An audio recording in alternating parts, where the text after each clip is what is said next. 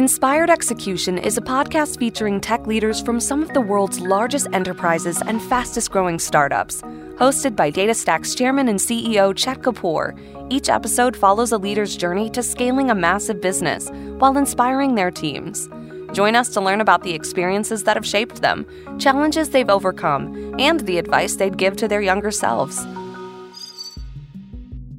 Charlotte Yarkoni, COO of Cloud and AI at Microsoft, started her career as an engineer and grew to a variety of leadership roles at companies like AT&T, VMware, and EMC.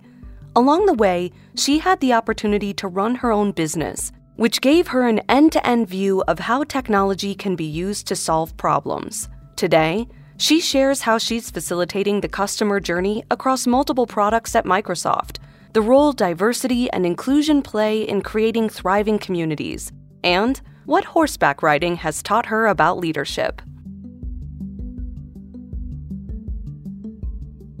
Charlotte, welcome to the podcast. It is so awesome to have you here. Thank you for having me.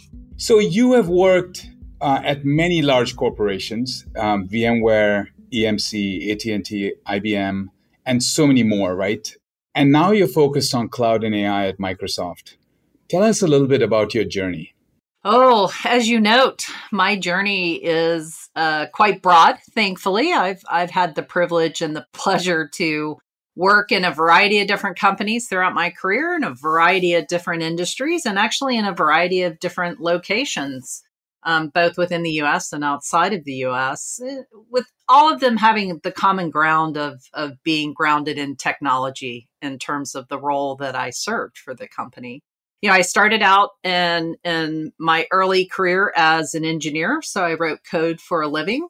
And I grew from there to a variety of leadership roles. And then actually about midpoint in my career, at least at this phase, I was afforded the opportunity to go run my own business, actually run a startup, if you will. And that was a fantastic experience that kind of enabled me to move beyond just running, say, engineering-led groups into actually thinking about not just how to build great technology, but how do you monetize it? Who's going to buy it? How do you market it? What's your sales and distribution? How do you support it? How do you operate your business? How do you manage a P&L from a financial point of view? And then from there, I actually started to kind of gravitate more towards roles that had that full end-to-end view of how technology was being used to solve a problem. In many cases, I was doing new things for a more mature company like VMware, who was launching at the time the industry's first open source platform as a service set of tools that was called Cloud Foundry. And then, kind of moving into my role today at Microsoft, where I work in the cloud and AI organization. And my role today is very much, while I'm in a product team and we're very functionally organized in Microsoft, my role is to really think about the customer journey across multiple products, not just one product domain. So I think today I try to answer three questions. One, how do people discover us? And that's people who may not necessarily be part of our ecosystem, developers in emerging technical community spaces, students that are just learning basic STEM capabilities and computational thinking to thinking about building a career in that space, young companies that have an idea and actually want to innovate where technology is their enabler, et cetera. Once you've discovered us, then the next question I try to answer is how do you best engage with us? And in today's world, that's very much a self-service motion, which is meeting people wherever they are, not having them have to come to you. So I run a lot of our online assets, everything from some of our marketing websites at a product level to our commercial marketplaces, to our open source learning and skilling platform, Microsoft Learn, et cetera.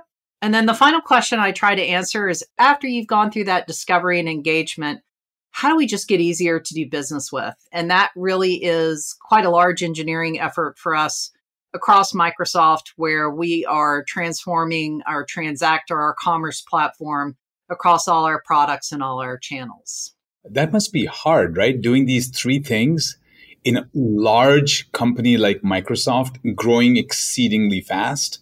That is something when I came to Microsoft, and you mentioned some of the companies I've worked with before, several of which are large in their respective fields. But I was a little bit in awe of the landscape that Microsoft covers. It's a global company with a global workforce and a global set of customers and partners. So you're not thinking about the world in one particular region. You're thinking about what serves all. And that's very reflective of how we all do business today. But doing that and thinking through what it means to be compliant in every single country and thinking about all the different currencies you do business in and all of these nuances, it is quite complex in terms of all the channels we support. And at a product level, it's really fascinating because, I spend a lot of time with each of the product groups. And when you think about infrastructure as a service, you can think about the top players. You can think about Azure or AWS or GCP or Alibaba. When you think about collaboration, you can think in our world, we think about Teams versus tools like Zoom or even tools like Slack.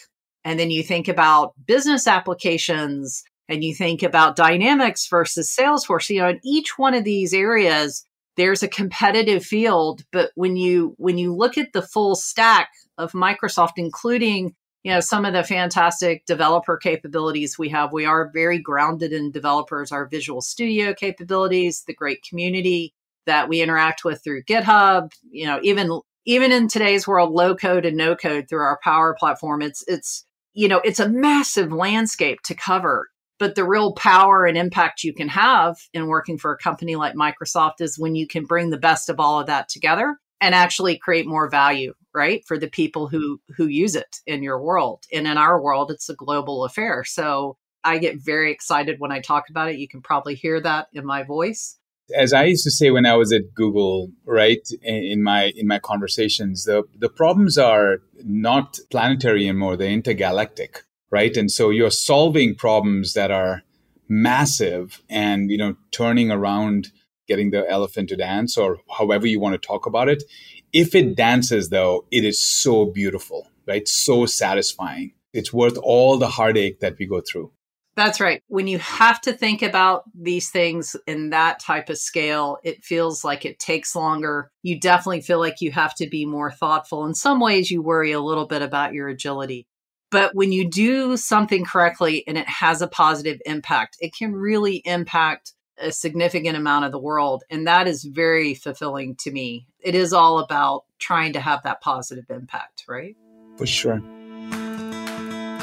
As you think about, if you reflect on your years, your experiences, what came naturally to you? It's a good question. And I think we kind of touched on it already. I love solving problems. And I will tell you, this was a lesson I learned. When I started college, I started out in a double major field, electrical engineering and computer science. And I remember I hated it. It was a very academic approach to technology, and I didn't have a lot of passion about it. I remember sitting in the 4th subfloor basement in the university I was going to and writing I'm going to date myself here, but writing a video game in Lisp at the time, which was the programming technology. And I was like, God, I hate this. And at the time, I really loved statistics. I don't know what was wrong with me then, but that was what I got excited about, queuing theories, things of this nature. And it wasn't until I graduated college and got my first job was actually helping a company build a program where they had been doing a set of work on Excel spreadsheets to figure out how to load their product on the back of tractor trailers and distribute it across the United States. They were a regional company without having to unload the truck every time to find the right piece of equipment to be offloaded at that destination. And it was a very simple problem. And it was a problem that actually was solved very, very quickly by technology. And something flipped in me there where I all of a sudden became to really appreciate the fact that technology was just such an enabler to solve a lot of the world's problems much better than could be done manually. Then I all of a sudden had this great passion for technology, and that's sort of where my career took me. But I think it goes back to just problem solving. I get very excited about that. And obviously, the bigger the problem, the more the more invested I get. The flip side of that, I think on a personal note, is I also grew up in sports and rode horses. I still ride horses today. I do not ride nearly as well as I did as a teenager. But that's part of the fulfillment I get out of it, is continuing to aspire to some of these goals in a sport that I have a pretty long history with. And I'm just naturally a competitive person, right? So if you like solving problems and you're naturally competitive, it's worked for me for sure. I think these would be the two sort of attributes or natural modes of approach, that I didn't have to work hard for. Of course, there have been many other areas I did have to work hard for to kind of balance myself out throughout the years. And that's still an ongoing, continuing education, I think, for all of us, but certainly for me. But those would probably be the two call outs I would have. And so what was hard? A lot of it has been about appreciating the broader community and learning to more steer as opposed to directly do. And, again, just a life lesson for me. I remember when one of my first jobs, and I was still an engineer, and in my mind, I was the best engineer in the world. I wrote amazing code. Nobody could write as good a code as me. And my manager at the time actually put me in a team lead role. It wasn't I think there were 5 or 6 people underneath me at that point. And I was horrible at it. Like I micromanaged the heck out of everybody. I had to review everybody's code. I didn't trust anybody was writing as good a code as I would have done. It was horrible. Like I think I was probably one of the worst people managers ever at that point in time. And I remember my manager pulled me aside at the time and said, "Charlotte, you are really missing the point here. Your job as a manager is to kind of find the superpowers for everybody in your team around you and put those to use.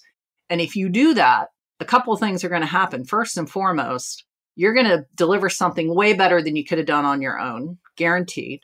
And 2, you are actually going to create more opportunity. But most importantly, not just for you, but for everybody around you. And so your job here is not to put yourself in everybody's critical path. All you're going to do is be a bottleneck. Your job is to actually find ways to make yourself unnecessary." And it took me truly a few years to really digest that learning, but it's been a learning that I have gone back to repeatedly throughout my career. And now it's something that I really embrace and is one of the biggest pieces of fulfillment out of any job I have today are the people I get to work with, the people I get to work around, the people I work for, and still having that competitive spirit, still being really just excited about solving the problem, but solving the problem with the collective is always a better answer. You'll always get a better answer than if you try to solve it individually. And as we talked about before, in today's world, that is absolutely the challenge at hand for us. It's funny, Charlotte, this thing about, doing it with others and making sure that it's not about you. Very few people, I think, get it early. I think a lot of people accelerate and get it, but in the first 5 years, it's a really hard concept. And I think it's got to do with a little bit about how we're educated. And I think some of the education is based on what I call the industrial era. We don't learn the way we live and things like that. Have you found that to be the case as you mentor younger folks who are coming out of college to think differently? It's a really good point. I do think the sense of community is more inherent and less called out as you're growing up. You kind of take it for granted and you don't really appreciate it until you start actually understanding your role in the community and how you can help grow it. And that is absolutely a journey. I think the other piece of it too is just kids today are, well, I would say we're all a little stressed out after the last year. But kids in particular are stressed out. They're very focused on how do they grow themselves? How can they get a career? How can they start establishing a paycheck and create their independence? They set goals for themselves. And it is a very individual path that you map out. I was no different, right? When I got out of school, the immediate focus was I've got bills to pay from college, so I need to get a job and pay for those bills. And I was pretty myopically focused on really at the time the economics, right? Of what kind of job can I get and how can I pay off my debts and things of that nature. It was a very individual journey. And as I've gone through my career, it has become much less individually focused to how do I actually become a member of this community, to how can I help this community, to how can I help broader communities. I think a lot of that is probably true regardless of what industry you're in, but certainly in technology where we do focus a lot on names and brands and trends. These tend to be things that you associate individuals for, and we all aspire to be part of that transformation, that just perpetual transformation that technology represents. But I think the biggest area of impact anyone can have is actually not just making a name for themselves, but actually creating a community that sustains and thrives well beyond them. It's a hard lesson to learn. I do agree that culturally, we don't really teach ourselves that way. It's certainly not in today's age. We've talked about diversity. I know you've been very focused on it. It is hard. Inclusion is even harder. What would be a couple of tips and tricks that you would tell our viewers, right, that you've used to increase diversity and increase inclusion?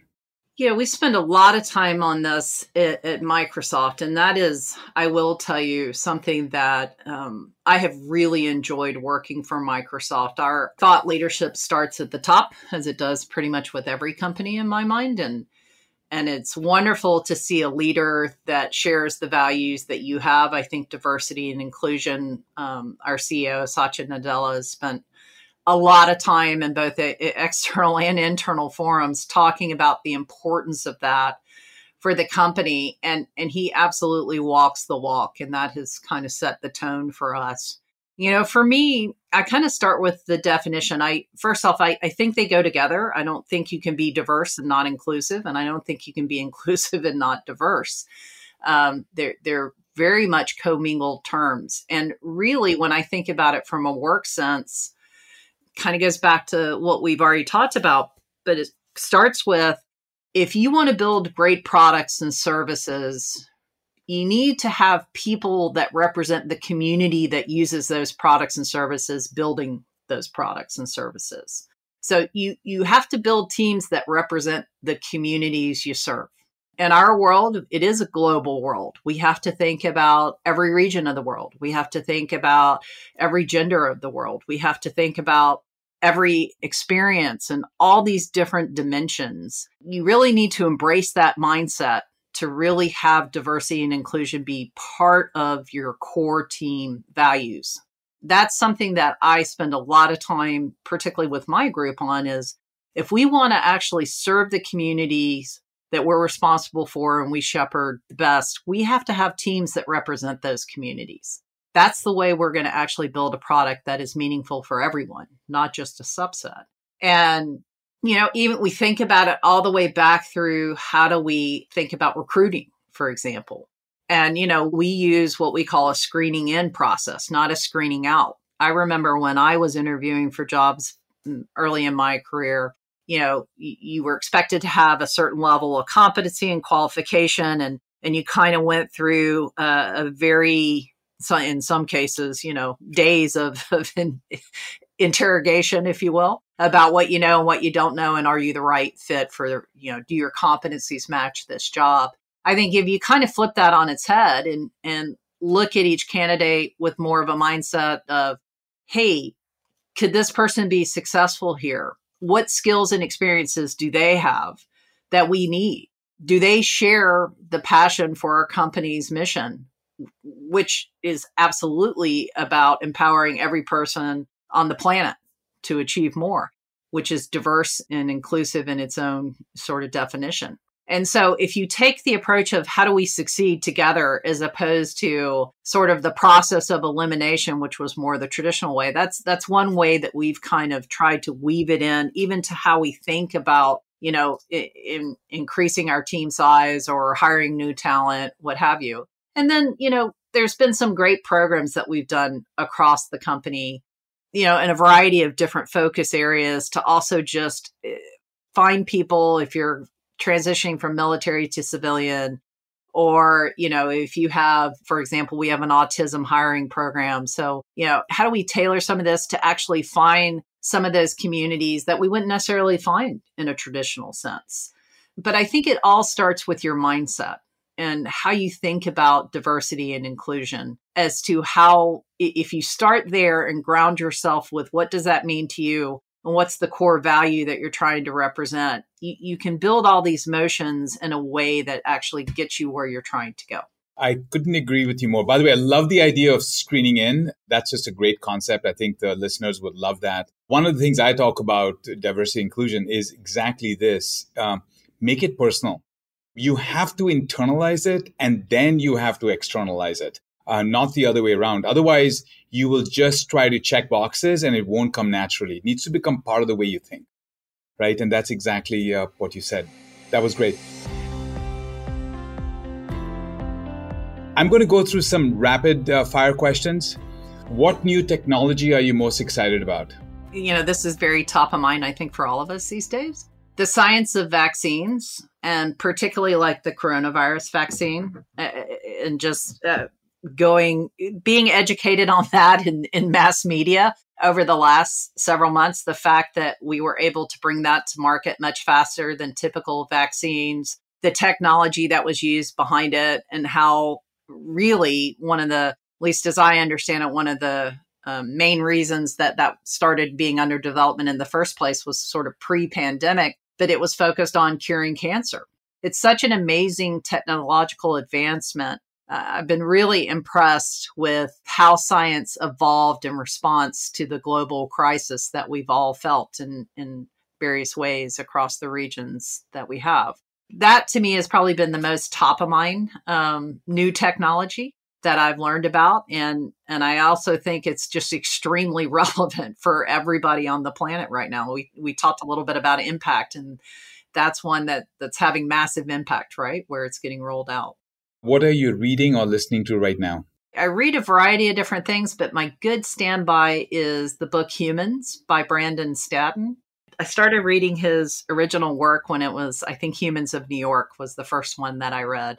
And I love just these short stories. They've been very poignant for me, particularly during the pandemic, where you can't go to any of these places and meet any of these people on your own. If you can have a dinner party with just 3 people, who's on your invitee list? Genghis Khan, Winston Churchill, and Amelia Earhart. That's a great list. One word or phrase that defines a great leader. Authentic. You said you loved horses. You and I have talked about your love for horses. Do you think it has impacted the way you've approached leadership? Absolutely. I think it's a constant act of humility for me. Because anybody who interacts with horses or animals in general, you can ask a horse to do something. The famous saying, you can lead a horse to water, but you can't make him drink. You can't make them do it, right? You actually have to build a relationship with them, and it really is all about trust. And I do actually think that's one of the core tenets of a great team, is there is an inherent level of trust in each other to do what needs to be done. So that's probably an immediate answer I would give to that. There's several other aspects of learning I could apply, but that one probably stands out the most to me. What advice would you give to a younger version of yourself? Keep going. Probably translates differently to different folks, depending on what phase of the journey they're in. If you're young and worried about taking a step in a different direction than what you had planned for yourself, do it. If you're at a different stage of life and, you've had multiple repeated setbacks for whatever reason, keep going. The one thing that when I reflect on my career, and I do talk about this a good bit, I think resilience is one of the most understated virtues that we have as humans. And it's an amazing thing. I spoken about the pandemic a few times, but that's a great example of just how resilient we have been as a common and global society. people are amazingly resilient. No matter who you are and what you are, you have the ability to overcome. You have the ability to move in different directions. And so that would be my advice. Embrace your resilience and don't be afraid to try new things. I was very fortunate that I would not give any success attributed to me by any grand design. I think it was a lot of luck, which is awesome. But it was also being open to the opportunities that came my way. And when things didn't work out, take the opportunity to learn from them and then go do the next thing. And, just embrace that resilience that life brings at you with all the adversity that in it. Life is full of adversity, but resilience makes you so much better of a person. That is awesome advice. I think we can all look at our careers and say, it's whenever you feel you're in a situation where you failed or succeed, make sure you just quickly take the next step. It doesn't matter whether you've succeeded or failed. Just make sure you keep moving and keep doing things, right? Because that's how you keep the momentum of your personal life and your career, right? Is that fair? That's right. That's how you keep growing. And it's all about growing. Charlotte, this has been awesome. Every other conversation I have with you, deeply appreciate you joining us for the podcast. Thank you. Thank you, Chet. Technology can solve many of the world's problems. If you want to deliver meaningful products and services, you have to build teams that represent the communities you serve. As a manager, your job is to find your team's superpowers and create opportunities for everyone to succeed together. Great leadership is all about trust, authenticity, and resilience. In Charlotte's words, you have the ability to overcome anything. Thank you so much for tuning in to today's episode of the Inspired Execution Podcast, hosted by Chairman and CEO of DataStax, Chet Kapoor. We have many more guests and amazing stories to come, so stay tuned. If you haven't already done so, subscribe to the series to be notified when a new episode is released. And for Apple Podcast listeners, please rate and review the show to help give it a wider reach to listeners such as yourself. And feel free to drop us any questions or feedback at inspiredexecution@datastax.com.